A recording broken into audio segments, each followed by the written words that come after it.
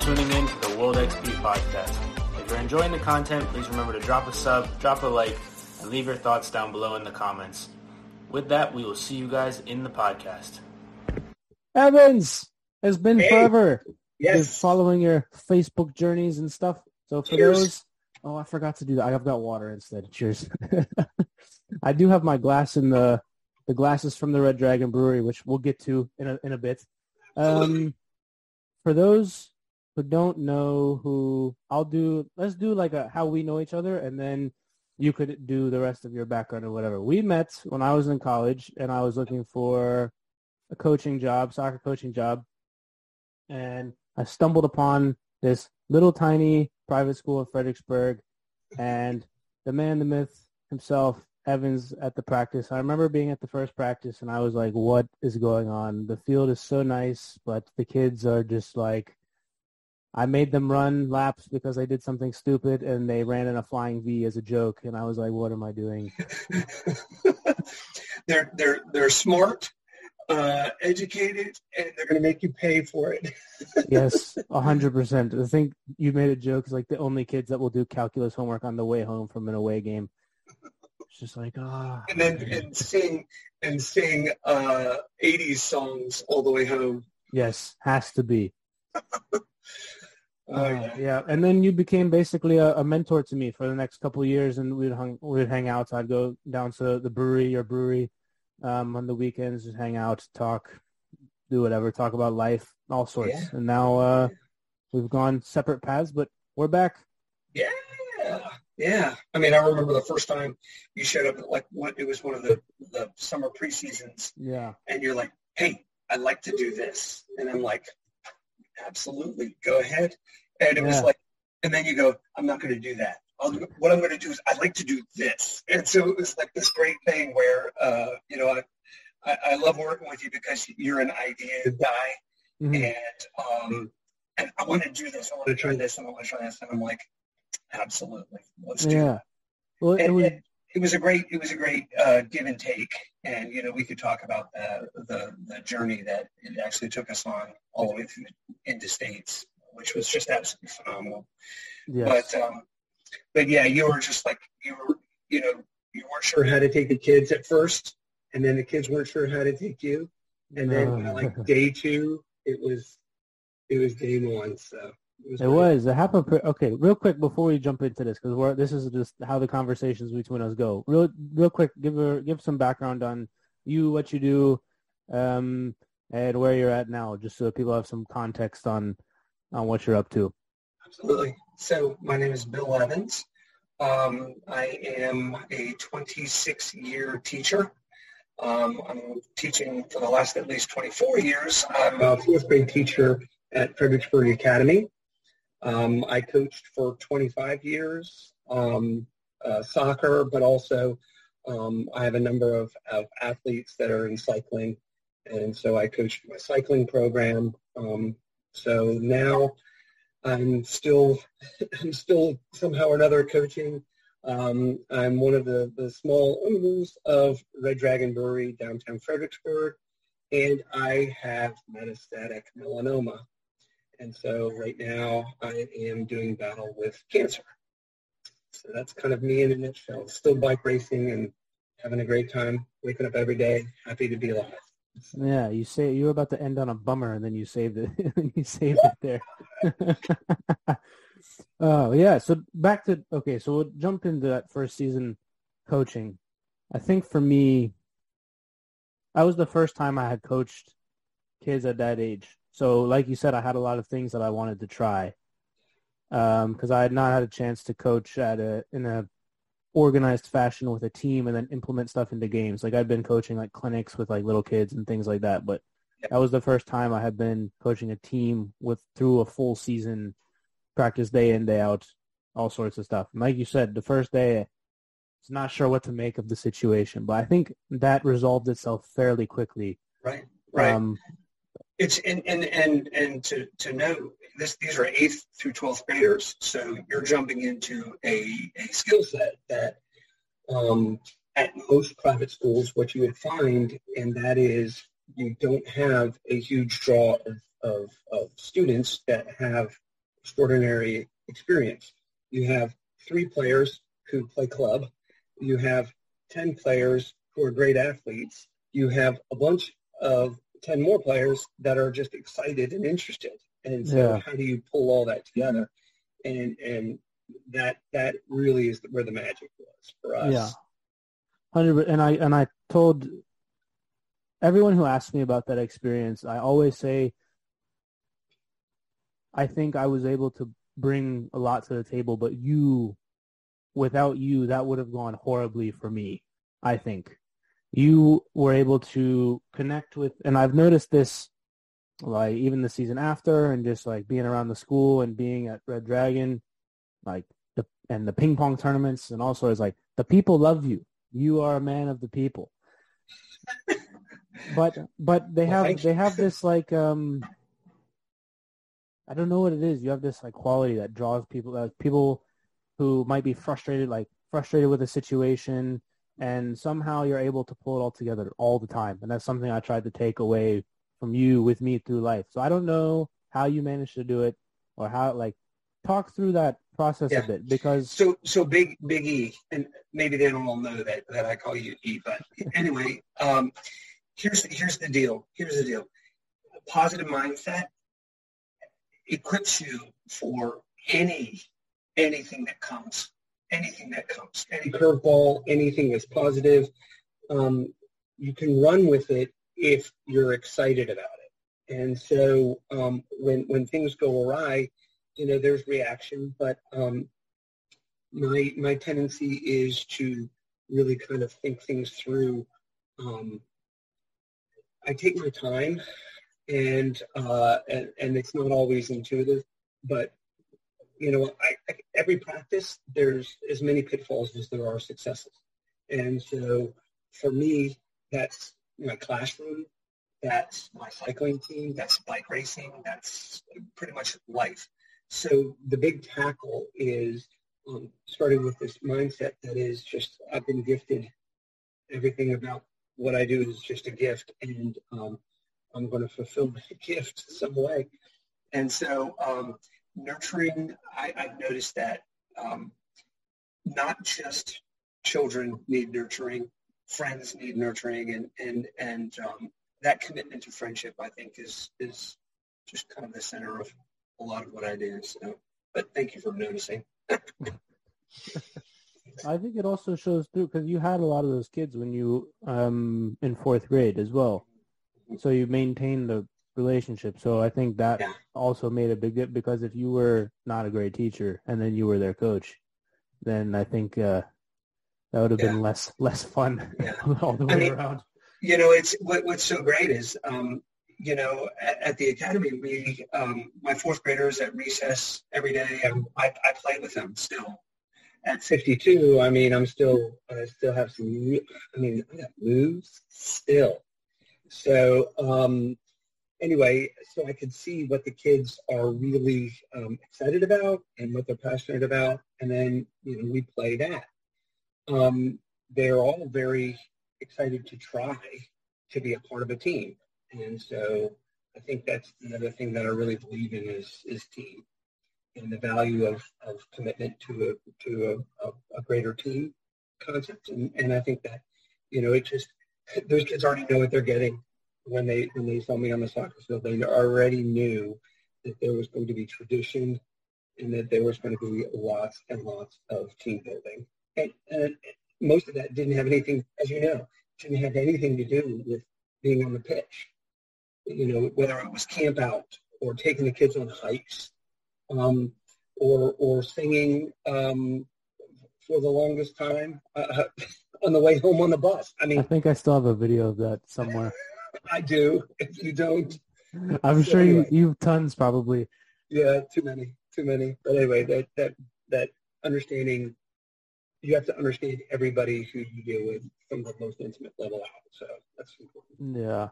There's one other thing I want to touch on before we get back to the soccer, and that's the place in the community that you used to see in, like, TV shows that were based in, like, the 80s or whatever. There was a sense of community around the schools. Like, everyone, it's like, you have Mr. So-and-so, and he's also the football coach, and you've also, like, everyone kind of knows each other, and there's, like, this sense of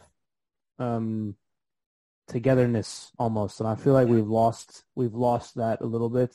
Yeah. Can you touch on Fredericksburg more broadly, because I think it still exists in Fredericksburg, but also the FA community as a whole, kind of how you guys have been able to maintain that, because you guys welcomed me in as one of them, and I was only there for 2 years, and then I didn't really join in that way, but I was welcome. And you're always one of them.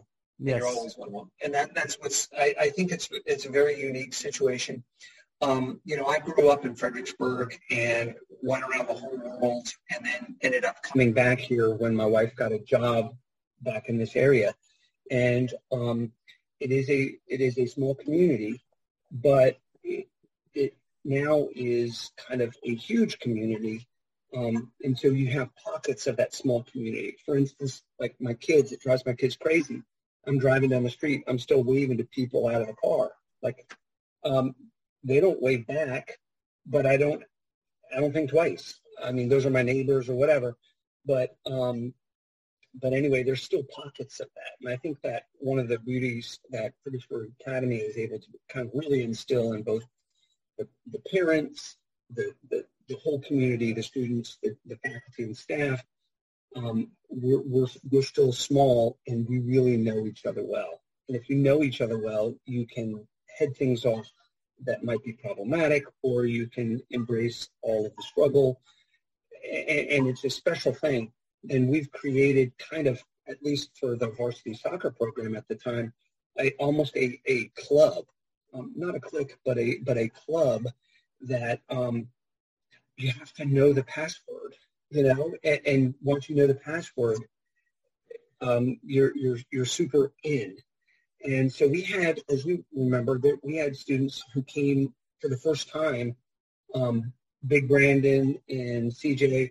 They came to the soccer field. They hadn't been a part of that club before. And all you need to do in order to get the password is be there. And it's immediately, it's just such a welcoming community. And so there's your way in. The kids immediately were asking questions about you, like as soon as practice was over the first day. They're trying to dig for something that they can connect to. And so I think that because these kids are able to talk to adults, they're encouraged to present themselves well. That's why after every practice, those lads came over to you and to me and thanked us for being there and shook our hands, right? Yeah, I noticed that immediately. That is a massive thing. That is part of that small community of people who just want to show the highest level of respect to each other. And that's just, I think you're right. I think maybe it's not unique to just Fredericksburg Academy, but I think it's a rarity that you find that very often these days. Is that built in, that teaching the kids to present themselves in that way? Is that built into the FA curriculum? Hidden curriculum right there. I mean, in fourth grade, we talk about it. Do you shake firm and fair, or do you give the cold dead fish handshake? One shows a lack of interest, one shows I'm interested. That's a big thing for me and for the fourth graders who come through my door too. So I think that every day, every week, in every course, the kids have to present themselves. And so they have to learn how to present themselves. And so, I think that is a very, is part of that hidden curriculum that isn't just like, AP or, advanced math or this, that, or the other. Yeah. I think that's important. I've not been in public school for a while, but my little brothers and people I know, or things I see and hear, I feel like I don't know, I feel like that's lost now. I don't know because I haven't been in it, but just the sense I get from when I coach. I'm still training, doing individual trainings, and a lot of the kids that I have are really great. And then I'll help out a club sometimes, and there will be kids that what do you just the basic of respect, I guess, isn't there, Yeah. and I can't really tell like exactly how to. Let me jump in. Yeah. So there's definitely a something inside of our society, right, that has kids don't necessarily have to earn their ways in. They're paid, they're pushed, and so therefore there's this I deserve this kind of mentality, and it's not the kids' fault because that's what they know, right? So so at the end of a practice, they did you the favor, that's a new phenomenon, and we would not be playing that a couple of years ago, would we? I mean, so the kids recognized at that point, they really recognized what we were there for, and that we were there for them, and therefore they are respecting what we do. And maybe we're just not seeing that as often as we could or should or would like. Yeah, it's unfortunate. All right, off to sad stuff. So back into the season. Yeah. I have plenty of podcasts where just the entire time is that, and it's like I don't want to be preachy, but so moving into that season, it felt I had no idea because I hadn't been there before, but looking back, it feels like I had walked into basically a perfect situation in terms of who was there, who was becoming seniors. You guys had enough returning starters. Like CJ coming into the team for the first time, and like basically just a perfect storm to end up where we did. Yeah. So can you touch on kind of the building process of that, especially when the player pool isn't big? Right, absolutely. And so we had, like I said, we created a club environment that was more than just soccer. We were playing indoor together in the gym off season just for fun. We were strength training, or we were hiking, or like I said, I mean, we did campouts. It was this whole concept of project team, train, equip, and motivate. And we across society, we saw this, like, boys were just totally disinterested in all things academic. And at school, we would see that trickle out onto the game fields. And, with our athletic director's help, he kind of said, however you would like to do this, do it. And so we started to create this year-round soccer mindset. Now, all of our best players, they were also the best swimmers, the best basketball players. They were also the lacrosse players. And so they understood team, but then when it came time for the soccer season, then there were other things that we did. We had our cheers that were just like, anyway, it was very specific. Having the T-shirts that were very specific to just us. We wanted to be called, at one point, we were called men's soccer because we didn't want to be boys soccer. Like, I mean, they were the girls teams, they were always winning, and the boys teams just were not. And so a lot of things started to come together. Maybe 2 or 3 years before, again, I worked with young assistant coaches like yourself who always brought a value added, always. And then, so by the time you came, you then were able to take more skilled players and start to chess piece them together, as opposed to the years before where we were saying, here's the chessboard. Here's how these players can move. And so, like Big E, you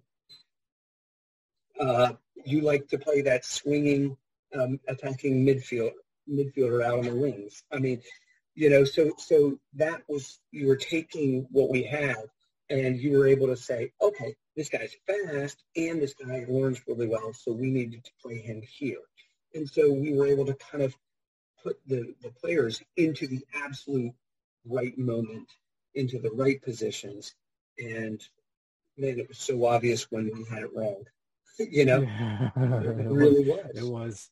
And so that was great. And so you were able to kind of like take something, you were able to polish what needed to be polished. And so, you know, they were all already motivated. Yes, check. Interested in athletics. And then we started to win. And I don't know if you knew this, Eric, but, you know, we were the smallest D1 school in the state as far as numbers. Like, we were a D3 team playing in a D1 league. And so we had all but 4 boys in the upper school on the soccer program. Yeah. The first year that you were there. Every single lad in the entire upper school, I think there were 4 that weren't. It was great. It was great. Everybody wanted to be a part of it. And so, you know, winning begets winning. And so, you know, you can take it from there, right? Mm-hmm. Yeah. I noticed that especially when we got into that first state game against Norfolk, like the entire school was at the game, I think, pretty much. Yeah, no boy sport at our school had kind of been, I mean, you know, just small fish in a huge pond. And so, you know, when we're starting, you know, 5th, 8th graders, you know, there it is, right? It doesn't really work. So the whole school, so that game against Norfolk Academy, what was it called? Norfolk Academy? I think, or Norfolk Collegiate or something like that. Yeah, that's it. We literally had every soccer player from the previous like 10, 12 years that ever was in attendance. I mean, they were there, and so the entire school was there. It was pretty exciting. I think we won that game was it 4 or 5? I think it was something like that. But when we had got to that point, like the game against Highland in the conference championship, like when we had got to that point and Carlos was helping as well, and it felt like we had polished off the rest of, like, by that point in the season, like we had figured out the best lineup. We had figured out the substitution rotations. We had figured out, like, if the game turns out this way, we'll move this guy here and we'll do this and we'll finish it. And then, like, the players just took care of the rest. And we told them often, like, our job is to get you up to the attacking third, and then you guys can do what you want. I remember one game, I think it was super muddy field, very difficult game. I think Austin scored like a chip from like 25 yards out. Yeah, the keeper was coming RMA. out. Yeah. Just like things like that we can't coach, but we can give them. I tell my players this now. It's like, I give you the tools, you choose which ones to use.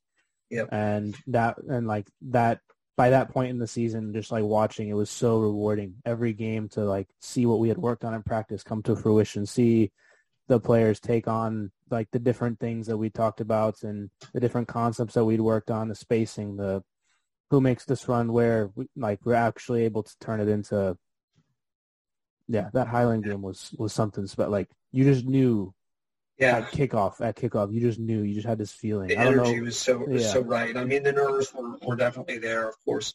We'd never been in that situation before. And I think the 2 years before, Highland beat us 10-0. But to one of the things that I believe as far as coaching philosophy is, you need to empower the leaders to lead. And it has to be, they have to learn how to lead. And so, you know, the expectations we made very clearly, balls, cones, poles, goals, everything, those things must be out there by the time we start training.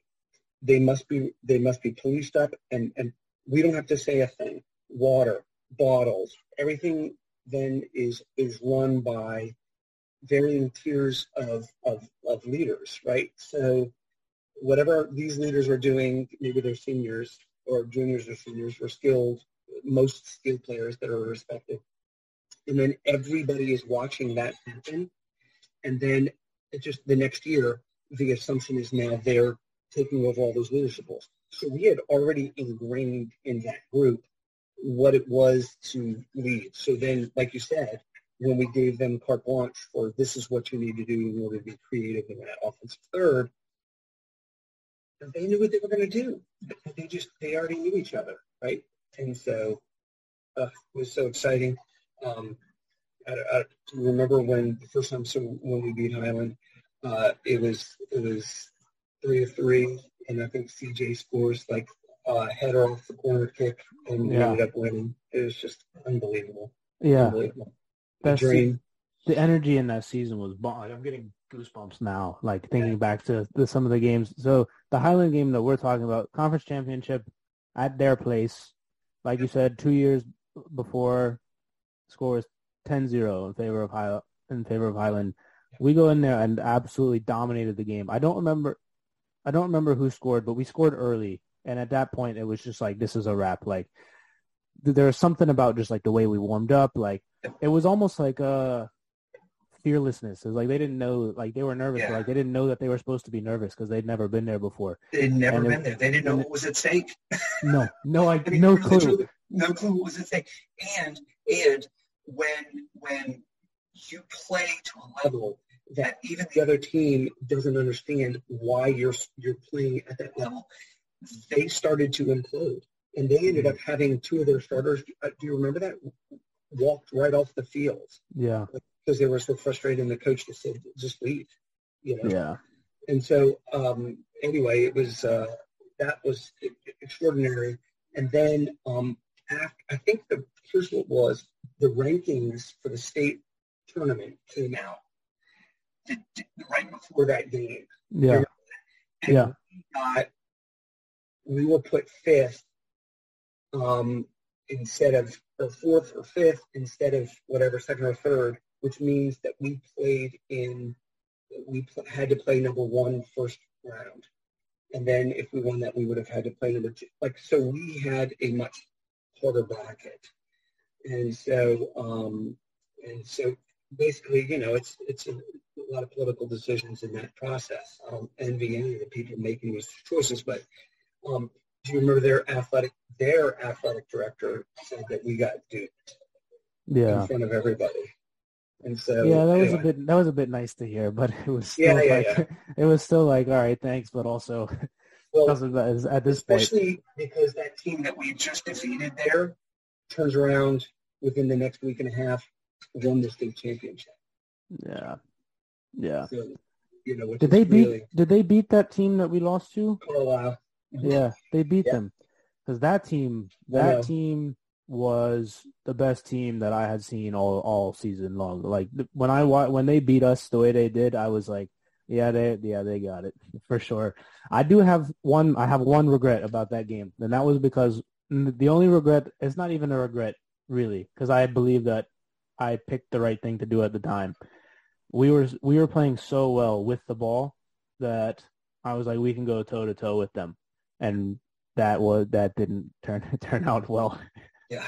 Yeah. Well, we had, and then there were a couple things, like quite literally when we were warming up, Junior tweaked his ankle. Junior turned his ankle, and so now you have your, I think he was a defensive center mid. Yeah, defensive midfielder. Yeah. There you go. Your entire game plan has changed. So now we put in little Alex, who is an eighth grader, who maybe was in 50% or less of the actual the contact games, and against a team that was absolutely faster, stronger, and this was their field, and it was 20 yards wider than anything we've played on the entire year. Yeah, and they spread us out and poked holes. Yeah, honestly, I guess sucked that we lost, obviously. But that season was still like resounding success, I think. Like I came away from that season like very happy with where the team ended up, the growth of all the players, the growth of myself as it was a great situation because like you mentioned earlier, a lot of give and take. Like that's not a lot of places that would have let a college kid come in and like implement ideas and do all the things that you allowed me to do. So that was a perfect situation for me personally at the time as well. And the growth from everyone was amazing. It was quite the year. And then did the kids sing? Did the kids sing at the awards assembly at the end too? Probably. I don't know. They were always singing, really. I don't. Oh gosh, and it was never like anything modern. It was like everything's like if it's not 70s or 80s, we're not singing it. Yeah. Oh my goodness! But so, I mean, we had 26 players on that team. Mm-hmm. And so how we broke down practices, just so that, we homogeneously grouped, we heterogeneously grouped, and in all that, we kept the identity of team. And so nobody felt like, well, I'm not going to start, so I'm not really going to be committed here, or I'm going to drop off, because, I mean, they came on.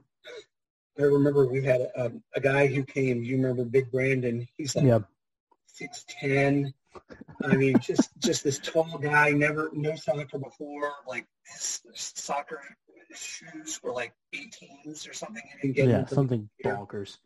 But anyway, he didn't care. He didn't care that he was not going to be in there playing every single minute or even any minutes. He just wanted to be a part of the team. Yeah, and that. Eric, I mean, for us, that is for us as coaches. The wins and losses are interesting and fun, but really that sense of common purpose, good stuff right there. Just one of those seasons. And then 12 of them graduated that year, including eight seniors. We want to. Yeah, we won't talk about the next season. No, it was good. I mean, it was. It was. We were still. Now everybody expected something of us. And so we had to still play all those teams that we destroyed the year before with 4 of the returning starters. Yeah. And it was not the wins, but the fact that we would score goals here and there, and that would give us points in the state tournament. We were like, we'll take it. Anyway. The funniest thing about that second season, I remember one practice. I forgot who it was. I had stopped. I was doing a game scenario, and I'd stopped it because I was like, okay, if this ball moves here, you move there, and then you make this pass. I was like, all right, ball in. I was like, take a touch and pass it to this person. Ball in. Immediately does not take a touch. Just kicks the ball as hard as he can, and it hits somebody else in the stomach, and I was so mad, but I was laughing at the same time. Do you remember that? I can't confirm or deny that. I would be laughing at somebody's follies. But yeah, no, I totally get it. Yeah. It was. Okay. That was a whole thing where panic playing. We had to coach the panic out of the players. Yeah. Because they were definitely in over their head for sure. Yeah. Oh my gosh. And that next year was my last year. Mm-hmm. It was. So, to be with you on the last 2 years of that was really cool to be a part of that. So yeah, that was extraordinary. They gave when I first started coaching, I was 22, and as the varsity, which was basically made up of, I think, 4th through 8th, 10th grade or something like that. It's crazy. So to go all the way through that together with you at the end, nutty. It was kind of the cherry on the top. The first time we talked, you were painting walls in your brewery, and I think did it open that first season or in the fall, right? August. Yeah, so it was August. So what goes into, I guess, give us the background. Why did you want to do it? What goes into it? Inspiration, and then because we were in season, you were doing things all of the time. Oh my gosh, it was insane. So as a teacher, Red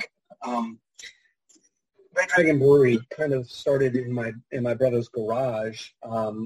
several years prior to, maybe 6 years prior to, and we were just making things and perfecting batches and giving it away and for weddings and things like that. People were giving us feedback so that we knew we needed to go and open up a place. And like our, Celtic heritage, we wanted to open up a pub like you'd find, in any little town in Yorkshire or in Wales or Ireland. And so we wanted that. And so we were fortunate enough to find a place in a residential area, which, took some doing. But so I was in the building process like the entire summer. So, I'd come and do the coaching, and then I'd go back to the brewery and then work until dark. And then, just to get that thing open. And I remember we had our first game, and that was opening night at the brewery in massive thunderstorms. We lost power at the brewery. And so our what do you call it? The cash registers were on batteries.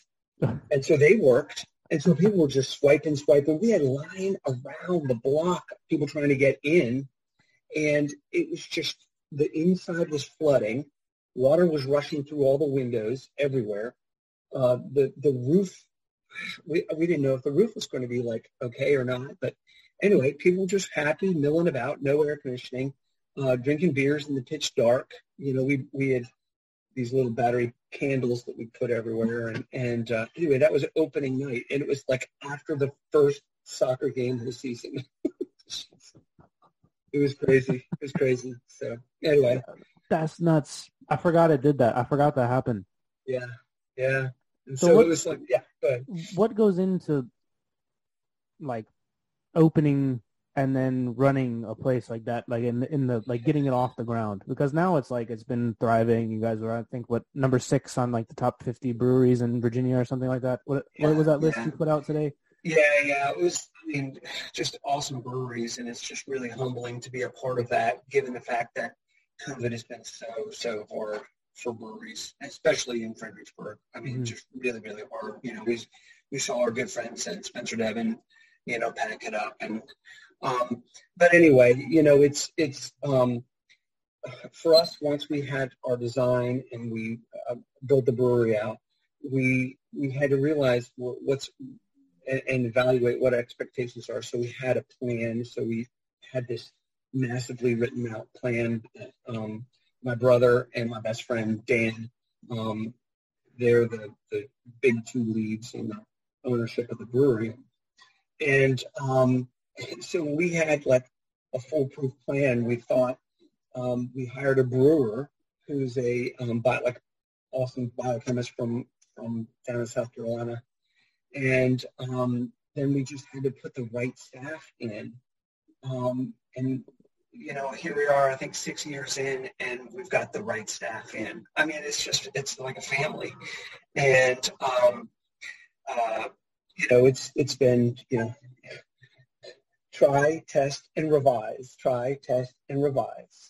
And, it's just been a huge process. We've been a highly ranked brewery forever, and that's just amazing to us. We don't distribute. So I was talking to one of the other owners, Dan, today. It's like if you look at that list of the top 20 breweries in Virginia, we're by far the smallest brewery there. So how do you get your name out? How do you get your product out? Well, you distribute. So, 25 places around the state have your cans of beer or your kegs of beer or something like that. We don't have any of that. Nothing. We have word of mouth and just an amazing staff and taproom experience. And so, how are we competing with 15 to 50 barrel breweries when we're only 4 barrel breweries? And so you're not getting, because your beer is freaking good. I kind of like it.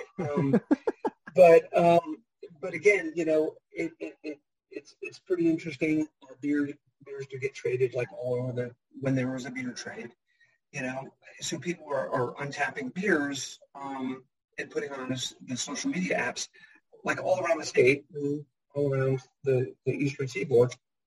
But, since COVID, it's just been like, it's just a different kind of brewery. And so we are now, I think, people are coming into the tap room and kicking their feet up.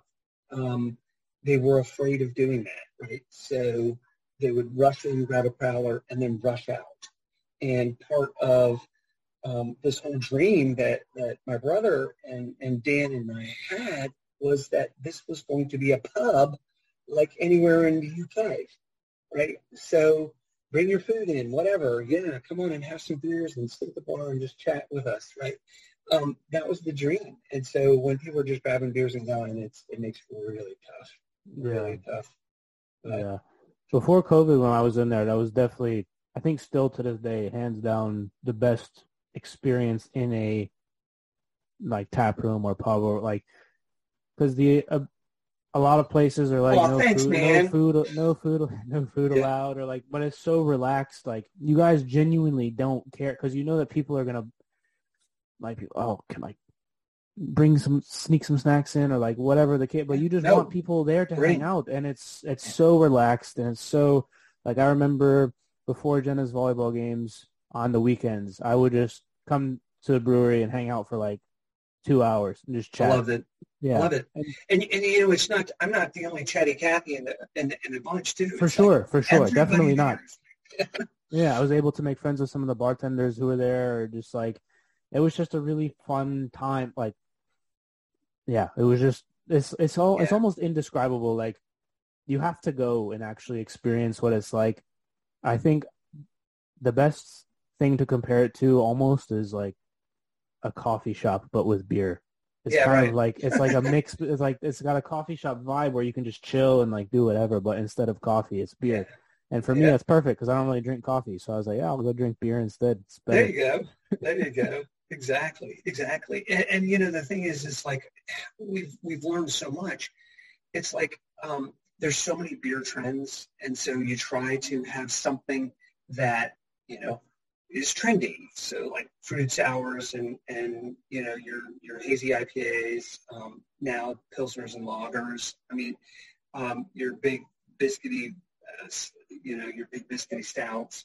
But, we've always tried to absolutely keep something either on the hand engine. That's, something you'd find in the UK. And so we have this guy who comes from Vancouver who's called, we call him UK Dave. And he's this guy by the way, he played club ball in Millwall. Oh, really? Yeah. Solid dude. And so, sorry about the dog. Oh, good. Sorry about the dog. But anyway, it was so interesting. He comes in there every day, just sits, has one pint. And the idea is, he's like, this is London. This is London. And so this is where I'm going to get my bitter. This is where I'm going to get my beer. And he rolls in every day, one beer. Yeah. It's so great. It is. It's a totally different vibe from just like everywhere else. For those listening, you have to go. It will be worth it. We would love to let you try it out. Yeah. You have to go. Yeah. I remember when you put the ping pong table in the corner. We go play ping pong and like have our beers just on the wall and then go play ping pong, and we have like, all the paddles and stuff. Now it's like the cornhole tournaments are crazy on like Fridays, and the trivia is going really well, and the darts. Yeah, I don't know about the darts. I'm not sure about the darts, but that wall that I put up that is destroyed. But anyway, it's all good. It's all good. We've got foosball. Oh, that's new. We've got soccer. We've got soccer. There you go. It's complete then. Yeah. Nothing else is needed. That's Can right. you touch a bit on kind of what people know that COVID was hard on a lot of businesses, but like, what did you guys do to sort of make it through? What creative things did you guys come up with? How were you guys able to ride the wave? Because I think people are kind of done with it to a certain extent, but you guys are still here, so you did something right. Something like, I mean, I can't even begin to, like, here's what happened. And here's the honest thing. So I was diagnosed with cancer. And so I was in the biggest fight.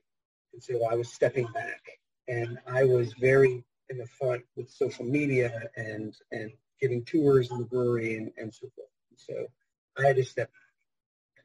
COVID then kicked off, and we didn't know we didn't know what we were going to do. So we basically sent out a farewell letter and thank you for your coming in every Saturday from 2 to 4. But it was one of those things where we thought that we were going to go, and we were pretty sure, but we had all this beer still, and so we set up a drive-by pickup and try to get rid of in Crowler everything that we had left in those tanks. And then we said, people, if you want to come, just come. We were giving away St. Patty's Day glasses, because that was like right at March, right? And you came. The community came. And basically it was Tom and Dan and Cody and then Olivia. They did the whole thing. They did all of COVID. And people would come in, they would get 10 crowlers. And all of a sudden, like, we had a little bit of money, and we were like, we have enough, we can buy, like, some ingredients until it all runs out. And then people just kept coming and buying beer. I think I drove down and got some as well at some point. Thank you. I mean, it was unbelievable. So Tom and Dan were driving it like triple time. And, latex gloves on and face, just like we didn't know what it really was. But so for about 6 months, we just were crowlering as much as we could. And we brought back our associate brewer. And it was just, so then the lights, we were just making enough to keep the lights on, really. That was it.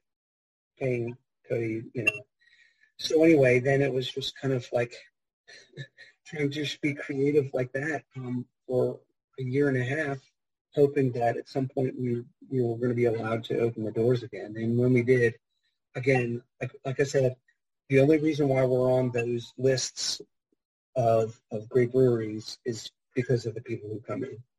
That's the bottom line. We have like the best clientele on the face of the earth. Just the best. And so they came in and kept coming in. We only had like room for like maybe 7 tables in the whole place because it's like social distancing. Yeah. And there was a line out the door waiting for those 7 tables. It just blew us away. I'm watching all this from afar, like from a walker. Yeah. But anyway, so that's really how it happened. And now it's just, you would be just absolutely shocked. We had the first Friday event the other night, and it was just packed from 4 o'clock until, I don't know, my bedtime, until my bedtime. It was packed. And so things are really starting to come around again, and we're all excited about it, and we just hope that people come back and give it a shot. Well, I think they will. I think your point to having the best clientele also is the environment that is in when you go into the tap room. Like, it just feels like the environment is just from the people who even like the people who are just there, not even working there, but the client, like the other people, everything about it is just. To me, I wasn't surprised that you guys stayed open. Yeah. What's up? But don't you remember? Isn't this how the Red Dragon team is? Isn't it just like a soccer team? Yeah. Isn't it just like a classroom team? Isn't it just like your best friend team, your bike team? That's it. You create a sense of team, and that's, I don't know. You do. Everywhere you go, you end up with you specifically. Everywhere you go, you end up with that somehow. So the cancer diagnosis comes in before COVID? Yeah, right at the beginning of COVID. Right. So yeah, that was the email. How'd you get it? Email or like? No. Yeah. So like you find out the results, and you're first like, where are you at? It was like this. Hello?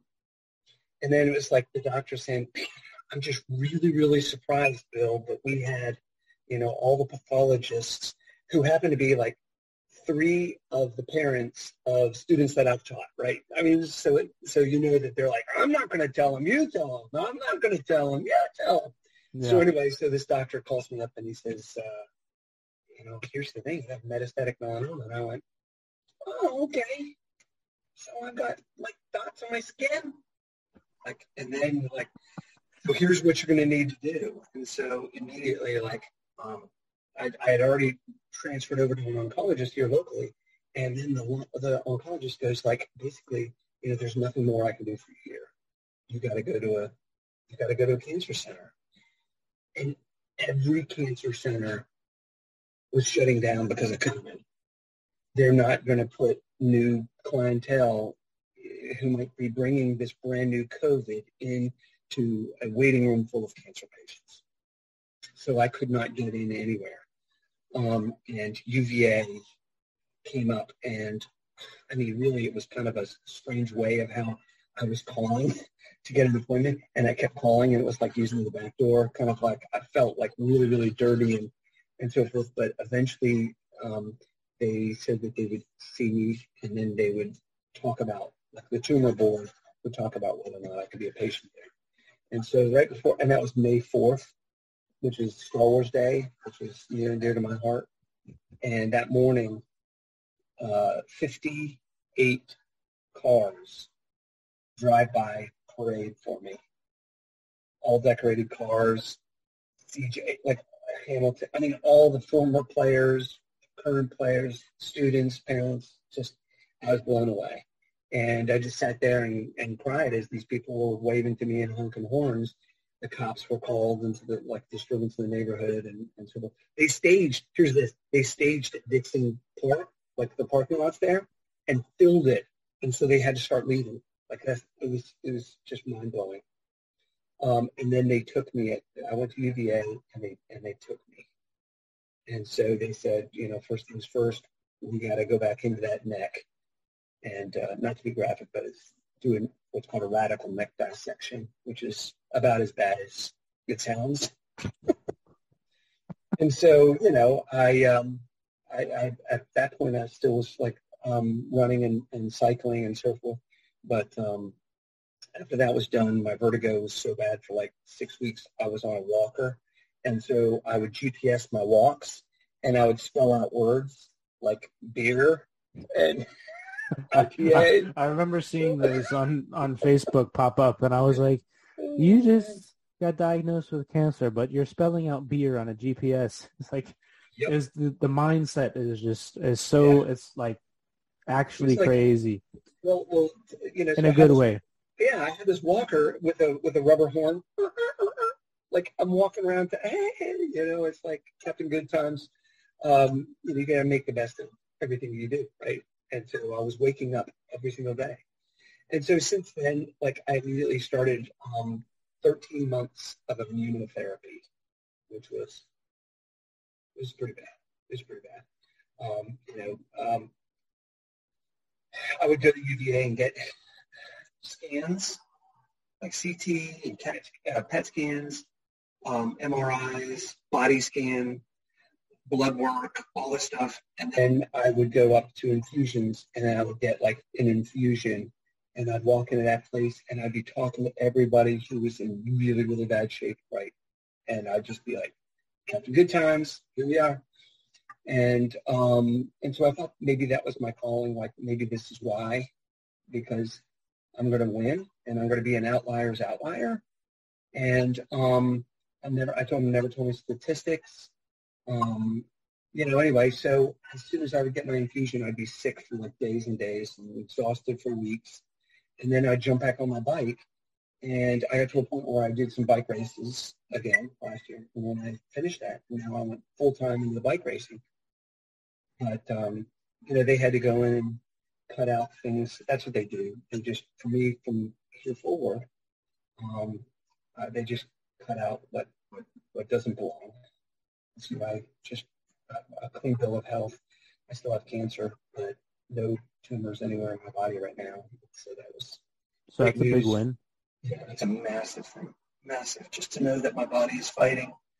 The immunotherapy, healthy diet, positive mindset, exercising, racing, doing things that I love to do. I mean, good beer.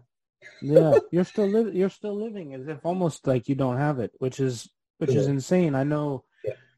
if people want the example of what to do in the face of something like that, it is like you are doing it like full send, the entire thing.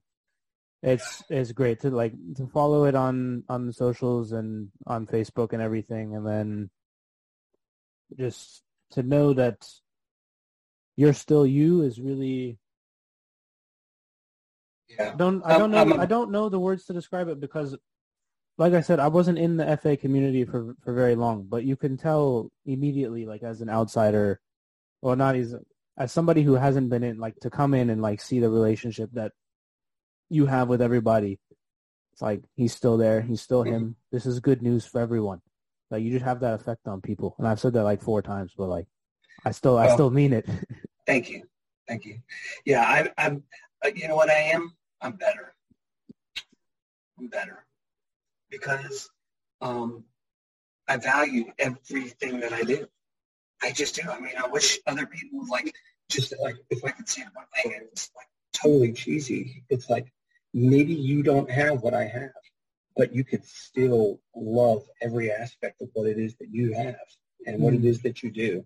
And if you're not doing the things that you love, maybe some things you can do that you will love. And I don't know. I'm not going to be preachy or anything like that, but I'm telling you guys, it's not fake. It's just like 100%. Like I'm all in with life.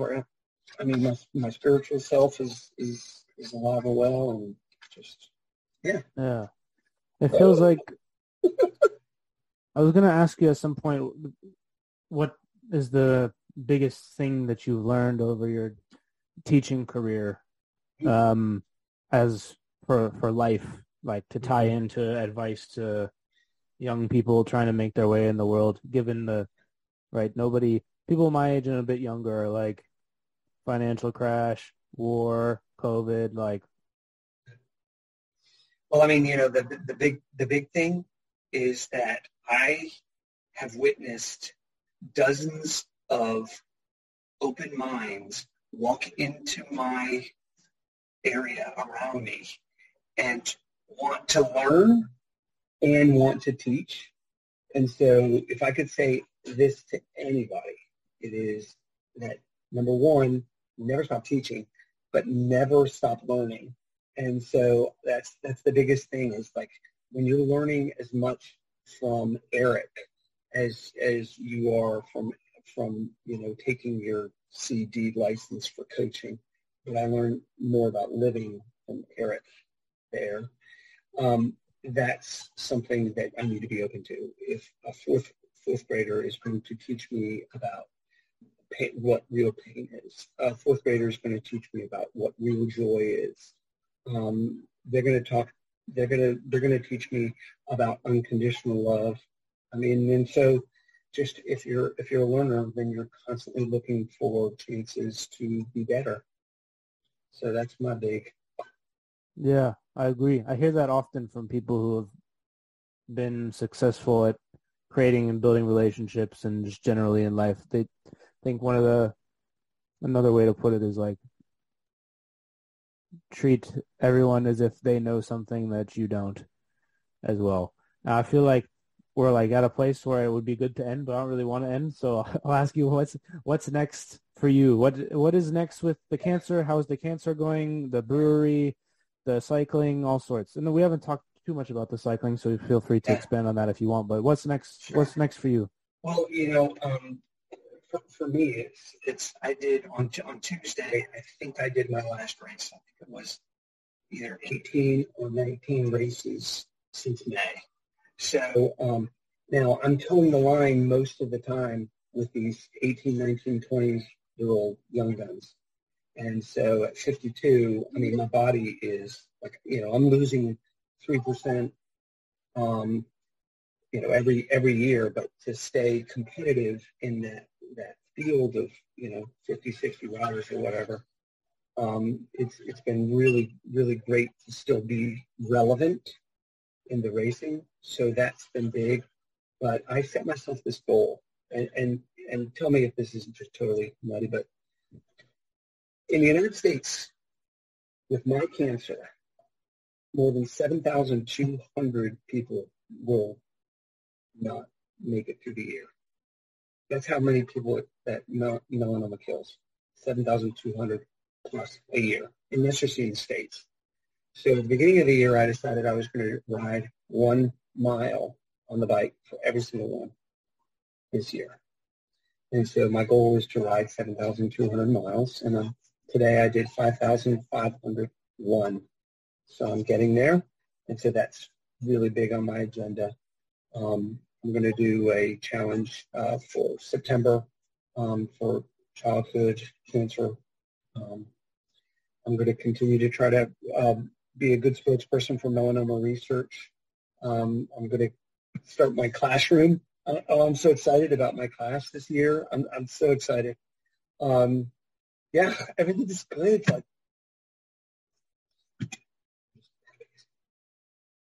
Well, feels like we've reached a natural ending place.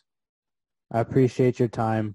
I appreciate your guidance and mentorship to me in those years of my life. I needed it for sure.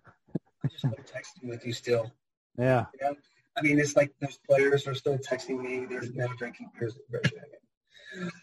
But anyway, it's just like, I value whenever I hear from you, and I'm like, I got a big E text, you know. It's I love it. So I'm glad that I was a part of being here today. Yeah, it was great. All right, guys. We'll see you guys next time. Peace.